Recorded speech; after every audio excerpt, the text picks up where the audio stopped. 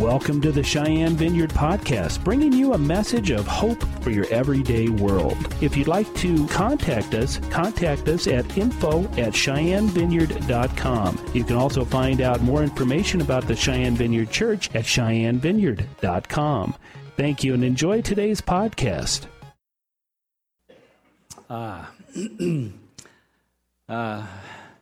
Blessed Shavuot,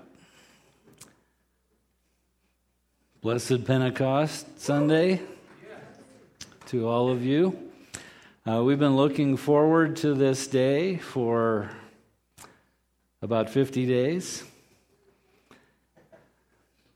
since Passover. And I've been believing that God was going to meet us here in a special way. And given the way things have started, I believe that even more right now. So what we've been looking at is the parallels between the Old Testament feasts and their ultimate fulfillment in Jesus in the New Testament, and also even more personally to us, their ultimate fulfillment in us as the New Testament church, as the New Testament covenant people. So in the last 2 weeks, I kind of developed a new way of looking at the Feast of Pentecost, and actually not so much the Feast of Pentecost as what was actually happening with God's people at the foot of Mount Sinai when the law was given. And just to refresh your memory, and for those who were not here, we developed the idea and showed some very strong parallels that what God was doing at Mount Sinai was he was bringing forth a bride in the people of Israel who had come out of Egypt. He was, what was happening at Mount Sinai was like a marriage ceremony, and we looked at the elements of a Jewish wedding that were actually present in what was happening at Mount Sinai, and it was pretty amazing. But what I want to do today is, the reason that we're looking at the Old Testament feasts is because there is deep truth in these feasts that can inform us even more deeply of the truth that we have in the new covenant as the people of God who follow Jesus. So that's really what I want you to get. So today, this being Pentecost Sunday, we are not required to celebrate the Feast of Pentecost as the New Covenant people, but we are invited to enter into what the fulfillment of that feast looks like. And we're going to look at Acts chapter 2 because that's really where we see the first fruits, the early rain, if you will, of what the fulfillment of this feast in the life of God's people looks like. What it can look like on the earth, and what it did look like at one time, and I believe what it will look like again in our day. I believe that. So I want to look at a few elements of the Feast of Pentecost this morning, and then I want to shift gears and look at the New Testament in Acts chapter 2, and then I want to make an invitation to us because see, the truth, the pictures that the Lord has given us through the feasts, I'm not sure, Daria, that table that we've looked at the last couple of weeks, is that on here again? Because this is really critical to our understanding.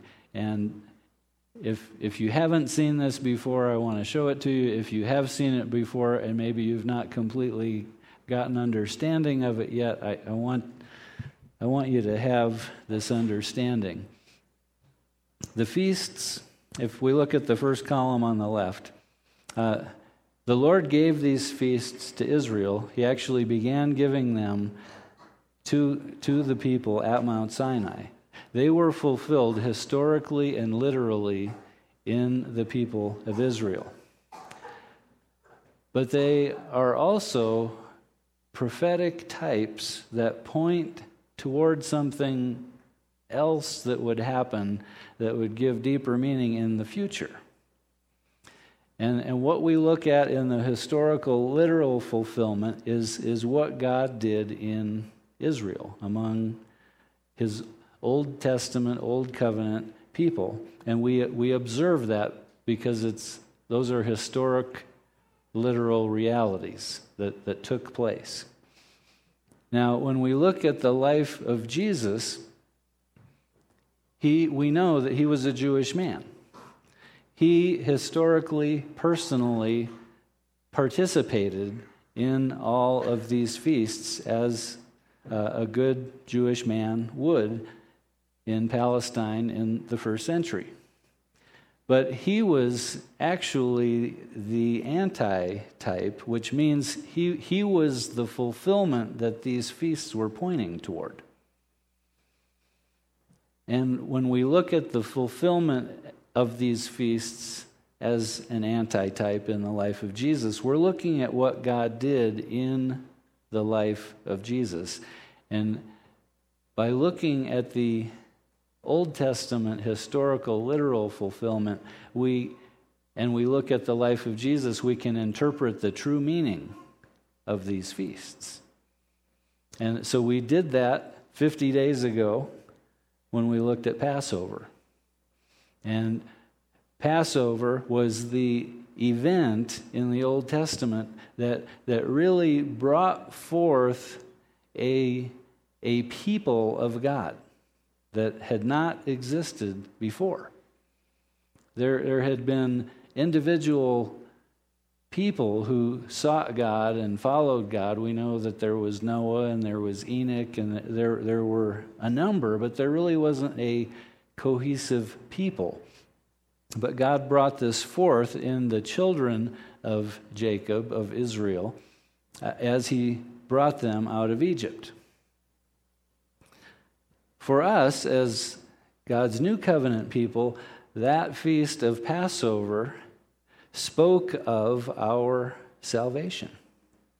Because we become part of the people of God now through receiving the gift that God gave us through the blood of Jesus, who was the complete, ultimate fulfillment of the Passover lamb, which he is given that name in the New Testament. So we've looked at that, we've seen that. Now we're at Pentecost, and we know that when Jesus went to be baptized by John the Baptist, a dove came down from heaven and lit on him after his obedience, and he was filled with the Holy Spirit. And it was only at that time that he He first went into the wilderness, but it was at that time that he really began stepping into his calling and his ministry, because he needed, as we need, the power of the Holy Spirit to fulfill our destiny. And that's what we're going to look at today, is in the Feast of Pentecost. That what we've seen the last 2 weeks is what God was doing was at Mount Sinai and the giving of the law. And this feast, Pentecost, has many names. I've got a lot of them written down.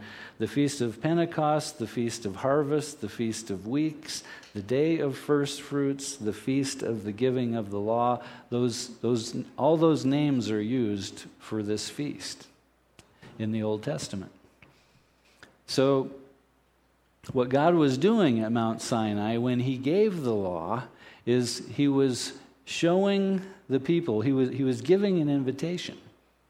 He said, this is what it looks like if you're going to be my people. You live this way. And we actually looked at what are very much like wedding vows in Exodus 19, where the Lord says, if you will obey all that I say, then you will be to me the special people out of all the people on the earth, because all the earth is mine.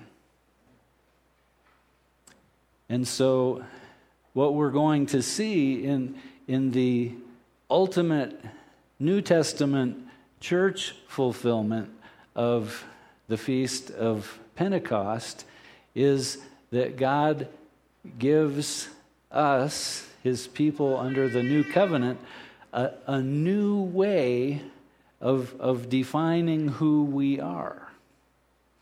Because he pours out his Holy Spirit. He baptizes with the Holy Spirit. And we no longer are required to obey the written law word for word, verbatim, as they were in the Old Testament, because he gives this opportunity and invitation, and he says, if you will be my people now, you will be led by me internally by what I write on your heart. And I will actually lead you internally by the Holy Spirit, and that's what it will look like for you to be my people. So this is an amazing day. This what we celebrate today on Pentecost Sunday, this is a defining day for us as the people of God.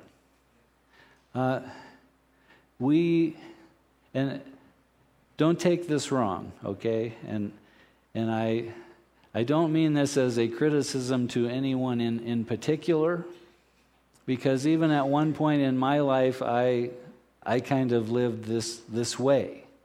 The New Testament, New Covenant people of God do not worship Father, Son, and Holy Scripture. That's not the Trinity. The Trinity is Father, Son, and Holy Spirit. Now, don't get me wrong. I highly value Scripture, but nowhere, even in the New Testament, are we told to live by the Bible or by what is written. We are told to live by the Spirit. But we are informed by Scripture of what God's ways look like, so that if we begin to get a little off track, we can correct ourselves before it gets serious. So we need the Scripture. We need to know Scripture. We need to check what we believe the Holy Spirit is leading us to do against Scripture. And if the Holy Spirit's telling us to do anything against Scripture, then we better get some counsel. Because that's a dangerous place to be. Okay, so I think that's my introduction for today. Pentecost, that word that we have, that's a Greek word that means 50. And 50 is a significant number in the Bible. In Scripture, the number 50 symbolizes liberty, freedom, and deliverance.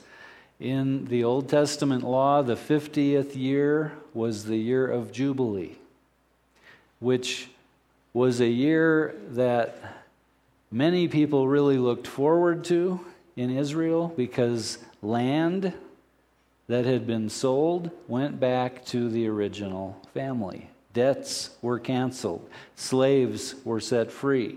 It was a year of, okay, we're erasing the slate and we're starting over.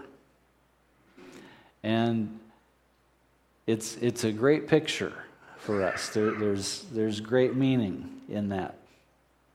Trumpets would sound the year of Jubilee, and we know at Mount Sinai we had the sound of trumpets happening. And we had fire, we had smoke, we had clouds. The Lord came down to Mount Sinai to meet with Moses and reveal himself to the people.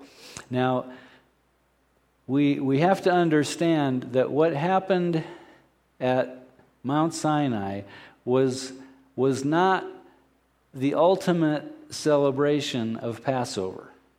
Okay? Because Passover could not really be celebrated as the Lord wanted his people to celebrate it until they were in the promised land. Because they had to be living there and there had to be a harvest coming forth in order to truly celebrate Passover. And we know the story of how the children of Israel got to Mount Sinai. There wasn't any harvest happening in the wilderness. The Lord was revealing himself as their provider, the one who would feed them, give them water, and he revealed himself as this great husband, this great provider to his people. But for us to really sink our teeth into the New Testament ultimate fulfillment of this feast, we got to look at what it looked like when they actually celebrated the Feast of Pentecost. So, and this is so full of meaning, because there was a wave offering before the Lord. Remember, that was under Passover as well. There was a wave of the sheaves of first fruits. Well, there's a different wave offering in Pentecost.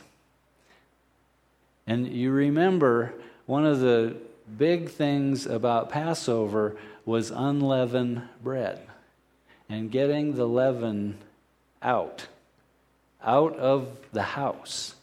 Because, man, if anybody found any leaven in your house, you were out of the congregation of God's people.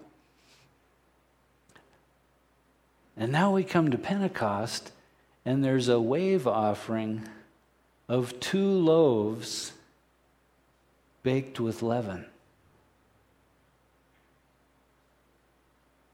And you got to wonder, is that a typographical error? Did they forget to put the no in front of leaven in the Old Testament in my Bible? Because why would God, after he's so serious about leaven under Passover, why would he ask them to use regular bread under this feast?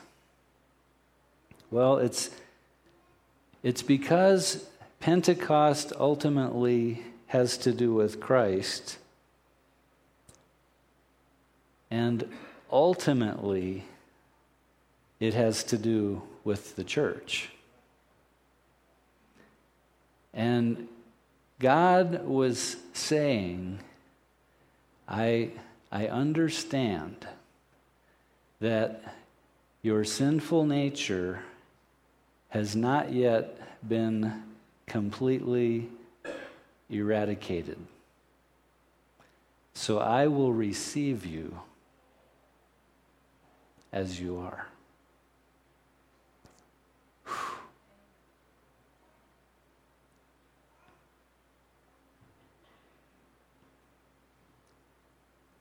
That's awesome.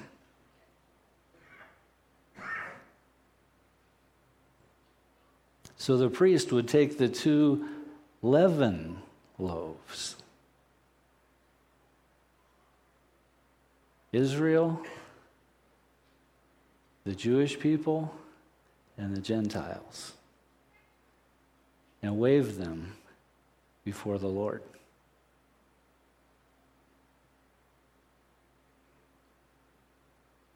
Awesome. Because the Lord knew when he gave the law that his ultimate people would be made up of Jewish believers and Gentile believers both. And he would receive both. That's awesome.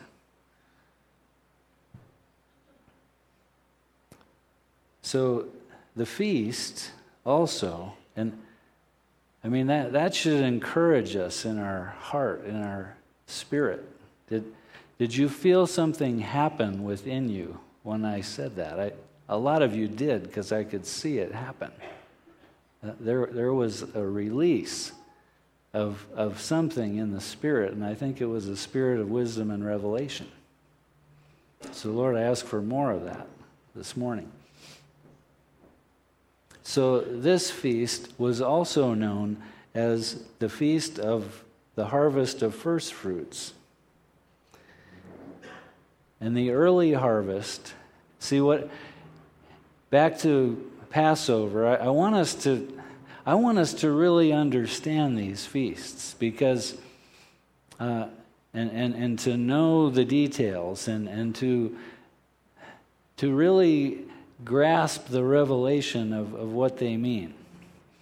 Now, back under Passover, there was the waving of the first sheaf of ripe grain, and that was barley.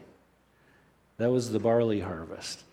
But they needed rain in these 50 days so that the wheat harvest would come in. And that's really what they were celebrating at Pentecost was the bringing in of the wheat harvest. And it's the early rain, the spring rain, that brings forth the late spring harvest, which is what we celebrate right now. We have to understand that there's another feast. In the fall is the Feast of Tabernacles. And I can't wait until we get to the fall and start digging in to Tabernacles, because that is ultimately where the Lord is taking us. But we've got to fulfill Pentecost before we can fulfill Tabernacles. And again, what God wants his New Testament, New Covenant people to do is say yes to his invitation of what he wants to give us in these feasts. And like I said, Passover points to salvation, and Pentecost points to our filling or our baptism with the Holy Spirit. Because we can only go so far under Passover. And then we've got to receive the fulfillment of Pentecost. And then we can go farther. But that's not all the way. We can't stop at Pentecost. We've got to go all the way to Tabernacles. Because that's where God is taking this. And I'm excited about this. So the thing about the feast of the first fruits, of the harvest of first fruits, Pentecost, Joel is sometimes referred to as the prophet of Pentecost because of what he or what God spoke through him. And I want to look at a little bit of the book of Joel, starting in chapter 2, verse 22, and we should have a slide for this. And this is what Joel writes: "Be glad, O people of Zion. Rejoice in the Lord your God, for he has given you the autumn rains in righteousness. He sends you abundant showers, both autumn and spring rains, as before." And this is a promise of what's coming. "The threshing floors will be filled with grain. The vats will overflow with new wine and oil. I will repay you for the years the locusts have eaten, the great locust and the young locust, the other locust and the locust swarm, my great army that I sent among you," the judgment that he sent. "But after this you will have plenty to eat until you are full, and you will praise the name of the Lord your God, who has worked wonders for you. Never again will my people be shamed. Then you will know that I am in Israel, that I am the Lord your God, and that there is no other. Never again will my people be shamed. And afterward I will pour out my spirit on all people.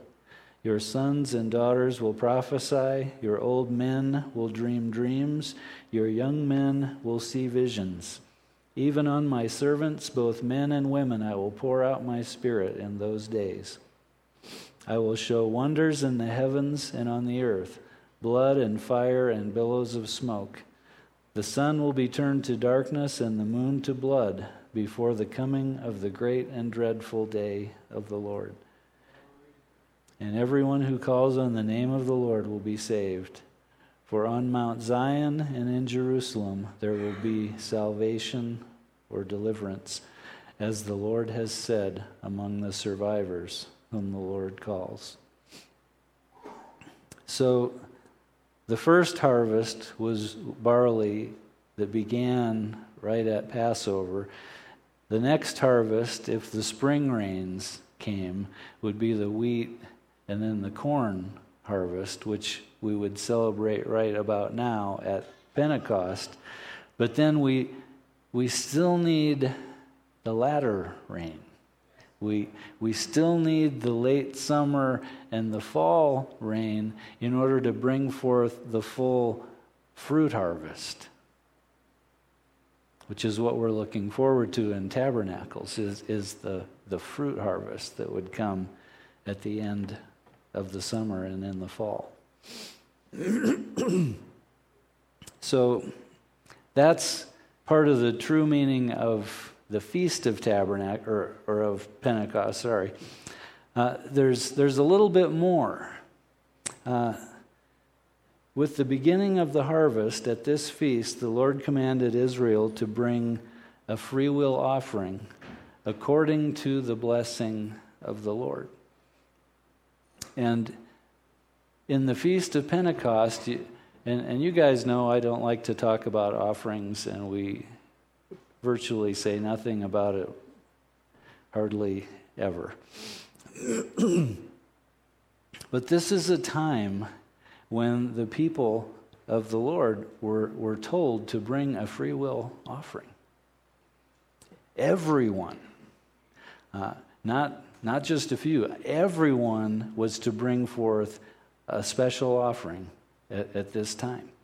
And I want to encourage everyone to give. And if you didn't bring anything today to give, borrow something from somebody you know, or bring it next week.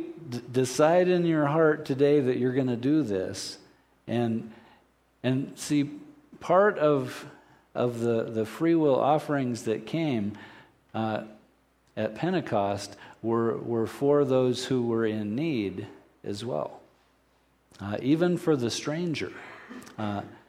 It was for your family. It was for those who were in need. It was for the Levites. But this was a special offering. And I think there's a significant element of that I may have time to bring out. But I want to get to the New Testament fulfillment of this.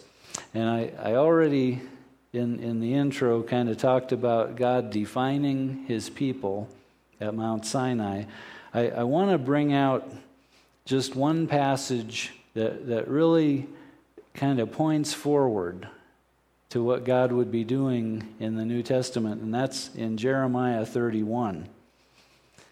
Because I want you to see that this marriage terminology that I've been using the last couple of years, this isn't just something that I came up with. This is actually terminology and understanding that is in the Old Testament. So Jeremiah 31, starting in verse 31. Behold, the days are coming, declares the Lord, when I will make a new covenant with the house of Israel and with the house of Judah, not like the covenant which I made with their fathers in the day I took them by the hand to bring them out of Egypt, which is what we've been looking at Mount Sinai.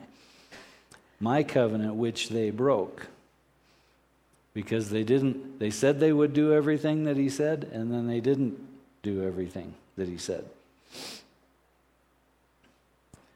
My covenant which they broke, although I was a husband to them, declares the Lord. But this is the covenant which I will make with the house of Israel after those days, declares the Lord. I will put my law within them, and on their heart I will write it, and I will be their God, and they shall be my people. So this is what God says he's going to do. And I'm not going to take the time to develop all this that happens, but I got to go back to Exodus just for one last little piece of this. We understand that while Moses was up on the mountain receiving the law, receiving what would be the definition of what it looks like to be God's people, what were the people doing at the base of the mountain? Well, after a number of days, see, Moses, this is again one of those mysterious, miraculous things that takes place up on Mount Sinai. Moses is up there with God for 40 days. And I'm guessing that he's not eating or drinking anything up on the mountain, because there's no McDonald's up there and no drinking fountain up on Mount Sinai. And some of you were here Friday night, and you saw what Mount Sinai actually looks like. It's dry and barren country. So the people at the base of the mountain, after a few weeks, they start to wonder what's happened to Moses, and they come to Aaron and they ask him to make them gods that brought them out of Egypt, that they could worship. See, they were falling back into their old habits, in Egypt, everyone had gods that were physical representations that they could actually touch and look at and bow down to and everything. It wasn't this spirit God who revealed himself in a cloud and in fire and that they couldn't control at all. They wanted a God that they could control and define. And, well, we won't take that rabbit trail. But what happened, Moses comes down from the mountain and sees what is going on. And there's a judgment that takes place. And the Levites who come to Moses and say, we are God's people. We don't know about everybody else. And Moses says, okay, slap on your swords and go kill these people who are worshiping idols. And 3,000 people die in this judgment. But here's some encouragement. See, Moses is really a type of Jesus. And God was ready to say, and he said this to Moses, okay, Moses, I'm done with these people. They've committed adultery in the middle of our wedding. I'm just going to wipe them out, and I'm going to start over with you. And instead of Moses saying what many of us would probably say, like, great idea. I like the sound of that. This is going to be the people of Moses, not the people of Israel. No, he falls on the ground and he pleads for mercy for those people to the point that he says, if blot my name out of your book instead of theirs.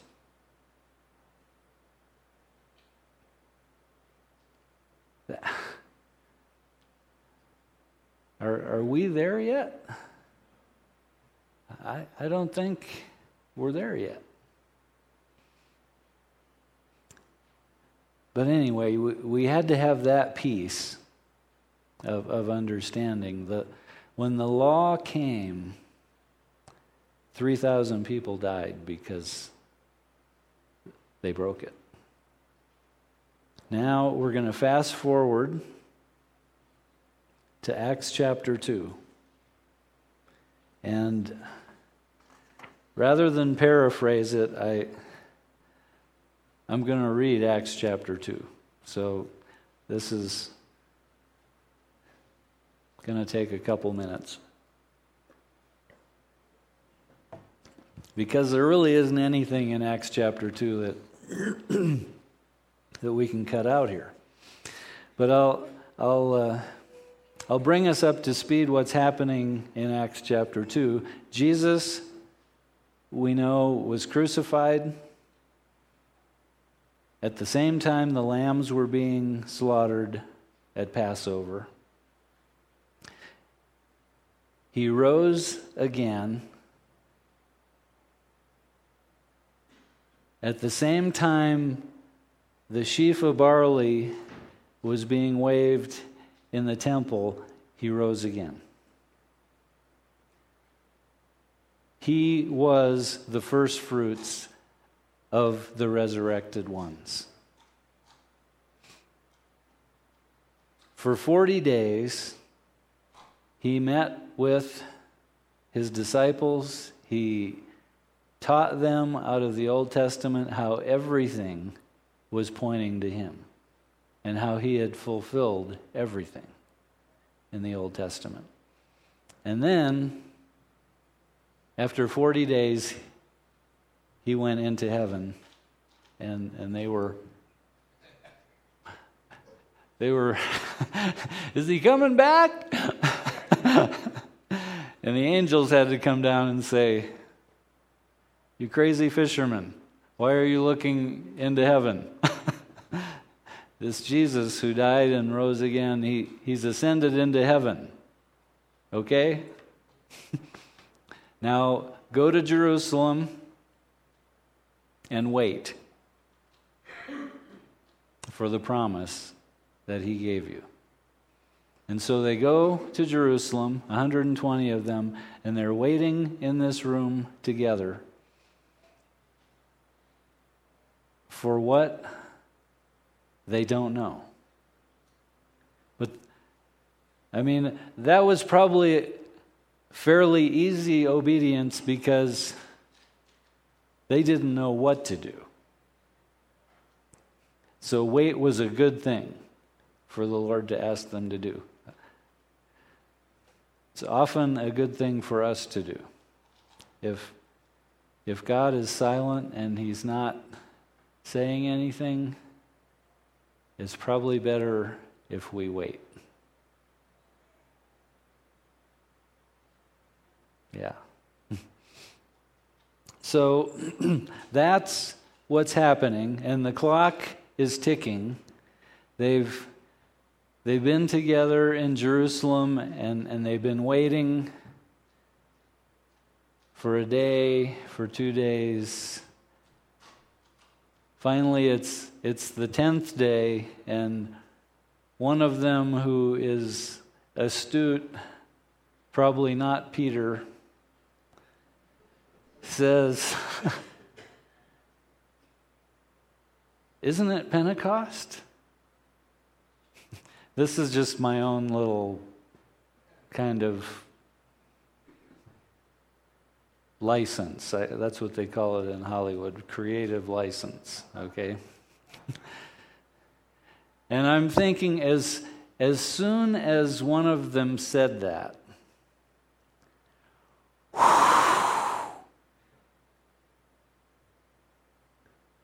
there was a sound. Well, we're going to read the story, okay? And when the day of Pentecost had come, they were all together in one place, and suddenly there came from heaven, and it's always interesting in the Old Testament when these writers are trying to describe something that's otherworldly that they can't describe. And this is one of those cases. Suddenly there came from heaven a noise like a violent rushing wind. And that's weird because, you know, you can see wind, but you can only hear it when it's violent and rushing, right? Because we know something about that in Cheyenne. And it filled the whole house where they were sitting, and there appeared to them tongues as of fire distributing themselves, and they rested on each one of them. And they were all filled with the Holy Spirit and began to speak with other tongues as the Spirit was giving them utterance. These are probably the only people in the history of Christianity, well, maybe there were a few others in the book of Acts, who didn't have some trouble moving into the gift of speaking in tongues. They just came. They just started doing it. Now there were Jews living in Jerusalem, devout men from every nation under heaven. And when this sound occurred, see, it wasn't just in their building.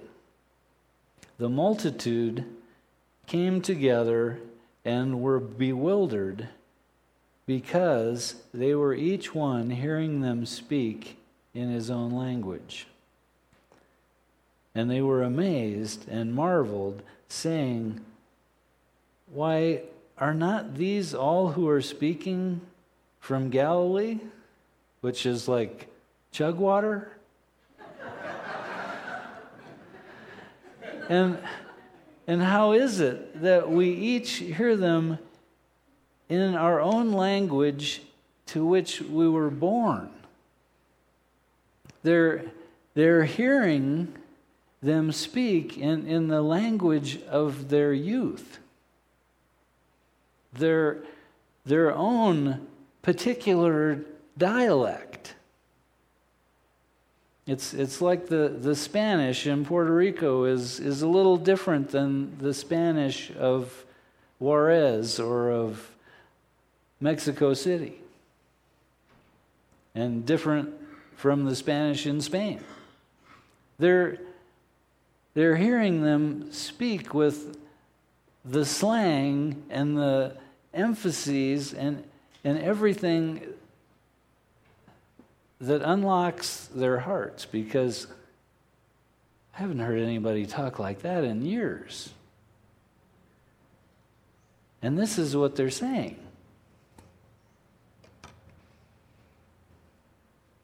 And how is it that we each hear them in the language to which we were born? Parthians, Medes, Elamites, residents of Mesopotamia, Judah, Cappadocia, Pontus, Asia, Phrygia, Pamphylia, Egypt, districts of Libya around Cyrene, and visitors from Rome, both Jews and proselytes, Cretans and Arabs. We hear them in our own tongues speaking of the mighty deeds of God.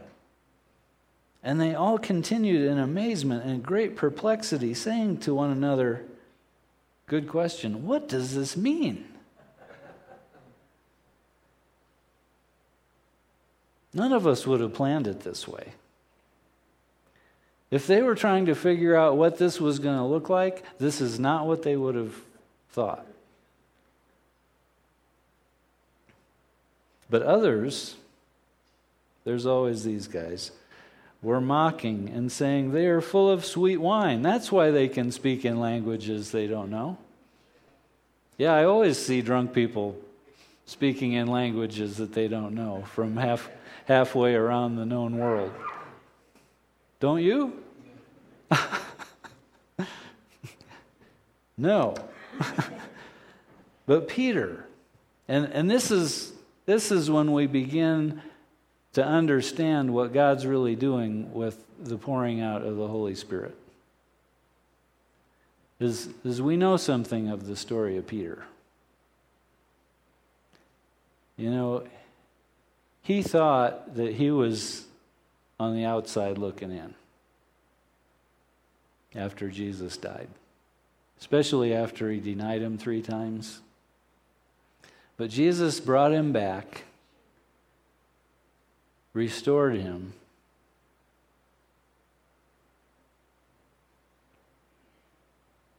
and he does exactly what Jesus asked him to do.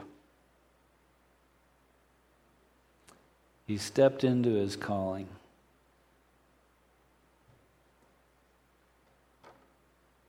So Peter, taking his stand with the 11, raised his voice and declared to them, "Men of Judah and all you who live in Jerusalem, let this be known to you, and give heed to my words. For these men are not drunk as you suppose, for it is only the 3rd hour of the day. But this is what was spoken through the prophet Joel." And it's great when the Bible interprets itself, because then we have no doubt that this is that. And that's exactly what Peter is saying. You remember that? Well, this is that. And this is what he says, and we read this earlier. "And it shall be in the last days, says God, that I will pour forth my Spirit upon all mankind, and your sons and your daughters shall prophesy, and your young men shall see visions, and your old men shall dream dreams. Even upon my bondslaves, both men and women, I will in those days pour forth of my Spirit, and they shall prophesy. And I will grant wonders in the sky above and signs on the earth beneath, blood and fire and vapor of smoke. And the sun shall be turned into darkness and the moon into blood before the great and glorious day of the Lord shall come, and it shall be that everyone who calls on the name of the Lord shall be saved. And I just have to say one quick thing about the moon turning dark or the sun turning dark and the moon turning to blood. I think you all realize that we have 2 blood moons this year. One took place during Passover. The other will take place during Tabernacles. In this year, 2014, same thing happens next year. And in between, there's a total solar eclipse. Interesting. Men of Israel, listen to these words. Jesus the Nazarene, a man attested to you by God with miracles and wonders and signs, which God performed through him in your midst, just as you yourselves know. This man, delivered up by the predetermined plan and foreknowledge of God, you nailed to a cross by the hands of godless men and put him to death. And God raised him up again, putting an end to the agony of death, since it was impossible for him to be held in death's power. Woo! For David says of him, I was always beholding the Lord in my presence, for he is at my right hand, that I may not be shaken. Therefore my heart was glad and my tongue exalted. Moreover, my flesh also will abide in hope, because thou wilt not abandon my soul to Hades, nor allow the Holy One to undergo decay. Thou hast made known to me the ways of life. Thou wilt make me full of gladness with thy presence. Brethren, I may confidently say to you regarding the patriarch David, that he both died and was buried, and his tomb is with us to this day. And so, because he was a prophet and knew that God had sworn to him with an oath to seat one of his descendants upon his throne, he looked ahead and spoke of the resurrection of the Christ, that he was neither abandoned to Hades, nor did his flesh suffer decay. This Jesus God raised up again, to which we are all witnesses.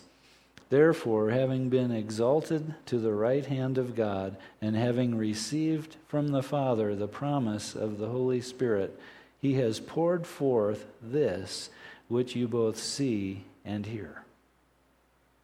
They're speaking in tongues. For it was not David who ascended into heaven, but he himself says, the Lord said to my Lord, sit at my right hand until I make your enemies a footstool for your feet. Therefore,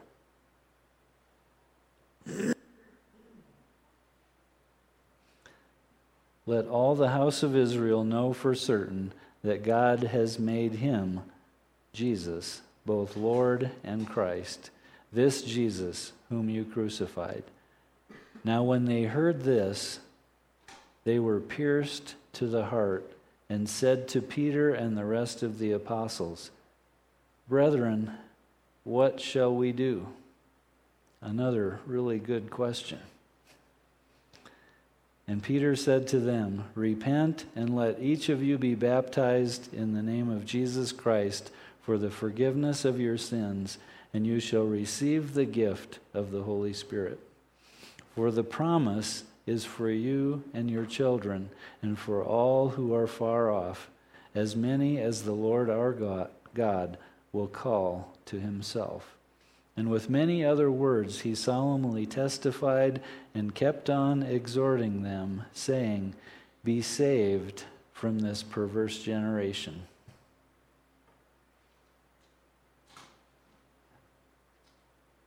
With the coming of the law, there was death to 3,000.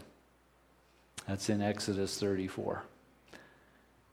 With the coming of the Spirit, life to 3,000. It's amazing. So picking up in verse 41, so then those who had received his word were baptized, and there were added that day about 3,000 souls. And they were continually devoting themselves to the apostles' teaching and to fellowship, to the breaking of bread and to prayer. And everyone kept feeling a sense of awe, and many wonders and signs were taking place through the apostles.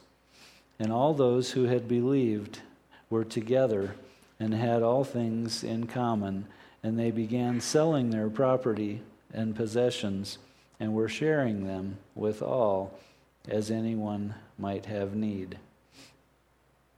And day by day, continuing with one mind in the temple and breaking bread from house to house, they were taking their meals together with gladness and sincerity of heart, praising God and having favor with all the people.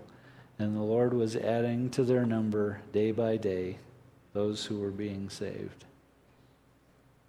So I got to say one little thing here about these last few verses.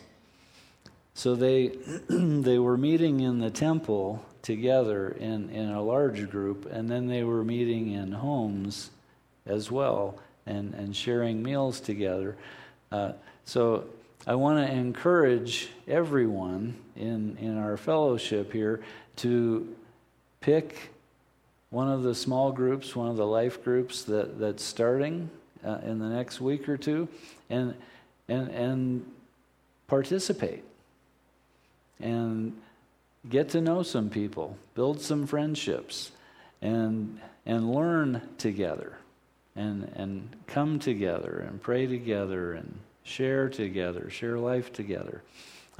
We can't do very much of that in the big setting, but we need the big setting because God is here among us in the big setting, but He's here among us in the small setting too. So don't neglect that part of the New Testament expression. So I want to close with because we're going to worship some more, and we're going to ask the Lord for fulfillment of this feast among us today. Okay, you're a step ahead of me there, Daria. That's just fine. So, just to point out some of the differences here between the Old Testament Pentecost at Mount Sinai and the New Testament fulfillment in Jerusalem, or the city of God, Jerusalem, also called Mount Zion. So we had Mount Sinai in the wilderness with the giving of the law. The giving of the Holy Spirit was in the city of God, Jerusalem, Mount Zion. The writing of the Ten Commandments on 2 tablets of stone versus, as Jeremiah prophesied, the writing of the law on the hearts of believers with the giving of the Holy Spirit. Written by the finger of God on the tablets, written by the Spirit of God on our hearts. The spiritual adultery of the people at Mount Sinai resulted in judgment and death for 3,000. The pouring out of the Holy Spirit in the New Testament Pentecost results in 3,000 people receiving new life and coming into God's kingdom. God revealing Himself at Mount Sinai with trumpets, thunder, lightning, a cloud, fire, all manner of natural phenomena. In Jerusalem, we see the sound like a mighty rushing wind, loud enough that the people in the city heard it as well. And the tongues of fire lighting on every person, so that no one could wonder, I'm really not sure I got the Holy Spirit. I saw the fire on you. You did. It had to be visible for them. Had to be real. The Old Testament, the letter. In the New Testament, the Spirit. Being in the presence of God resulted in the glory on Moses' face, and that he had to wear a veil. In the New Testament, we see the glory on the face of Jesus. As Stephen was being martyred, he looked up in heaven and he saw Jesus at the right hand of God and his glory. And we know that God was wanting to raise up a nation of priests. What's the work of a priest? A priest goes to God and hears God, and he speaks the words of God to the people. And he also goes to God on behalf of the people. And see, in the Old Testament we had the Levites, but and at Mount Sinai we had the implementation of the Aaronic and the Levitical priesthood. But we know from what God said in Exodus 19, his intent was that the whole nation be a nation of priests to the whole world. It wasn't just that he wanted the Aaronic priesthood and the Levitical priesthood to be priests to his own people. He wanted all of his own people to be priests to everybody. It's the same thing under the New Covenant. Remember in 1 Peter, Peter calls us a holy nation, a priesthood to the Lord. And we, as the people of God now, we're called to be priests to the world. We're called to go to God on behalf of the people, and to hear God, and then go to the people on behalf of God and speak His words. And we can't do that without being baptized in the Holy Spirit and having our spiritual senses activated so that we can do it. So what I want to do, I think,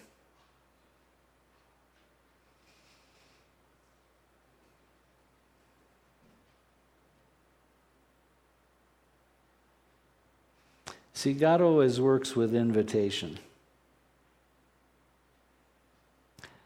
And there was something unique that happened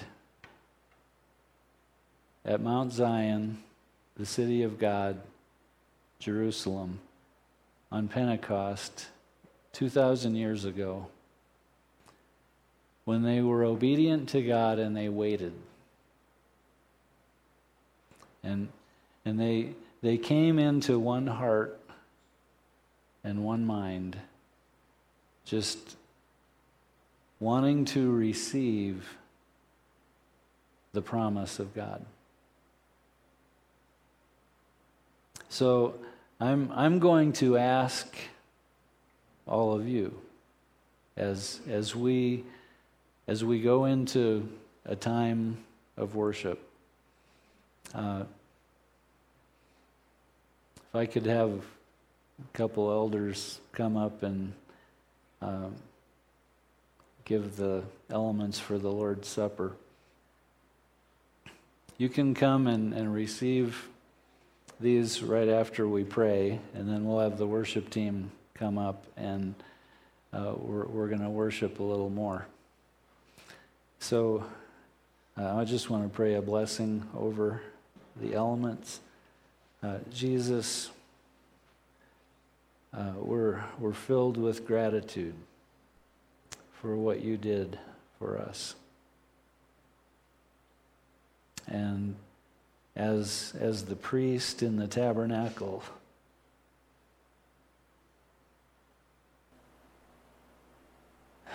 as Aaron in the tabernacle of Moses would take the blood and sprinkle it and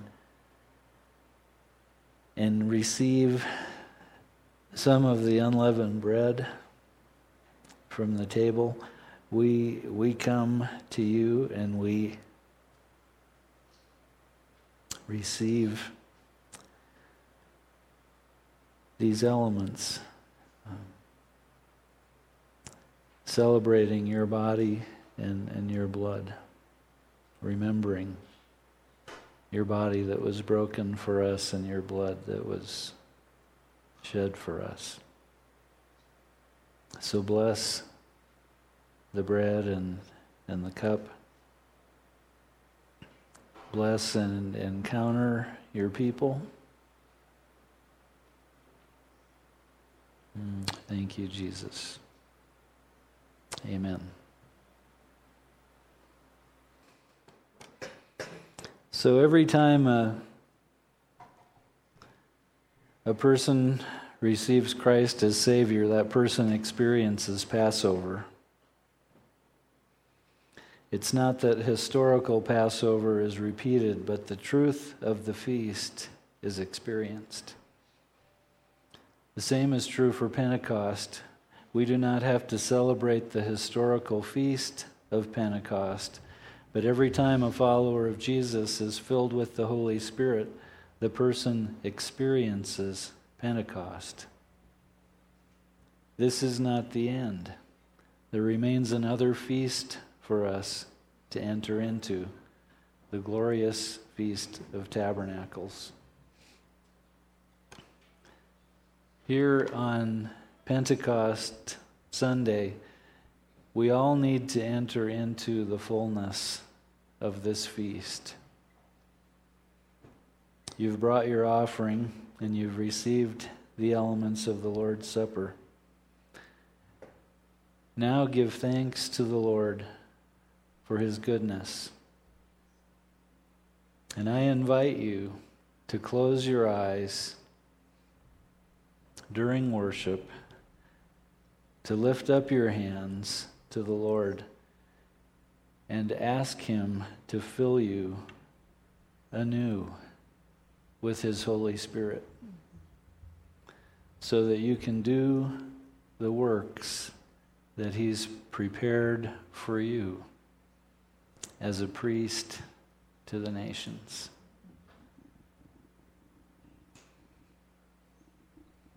So today, let's partake of the Lord's Supper together.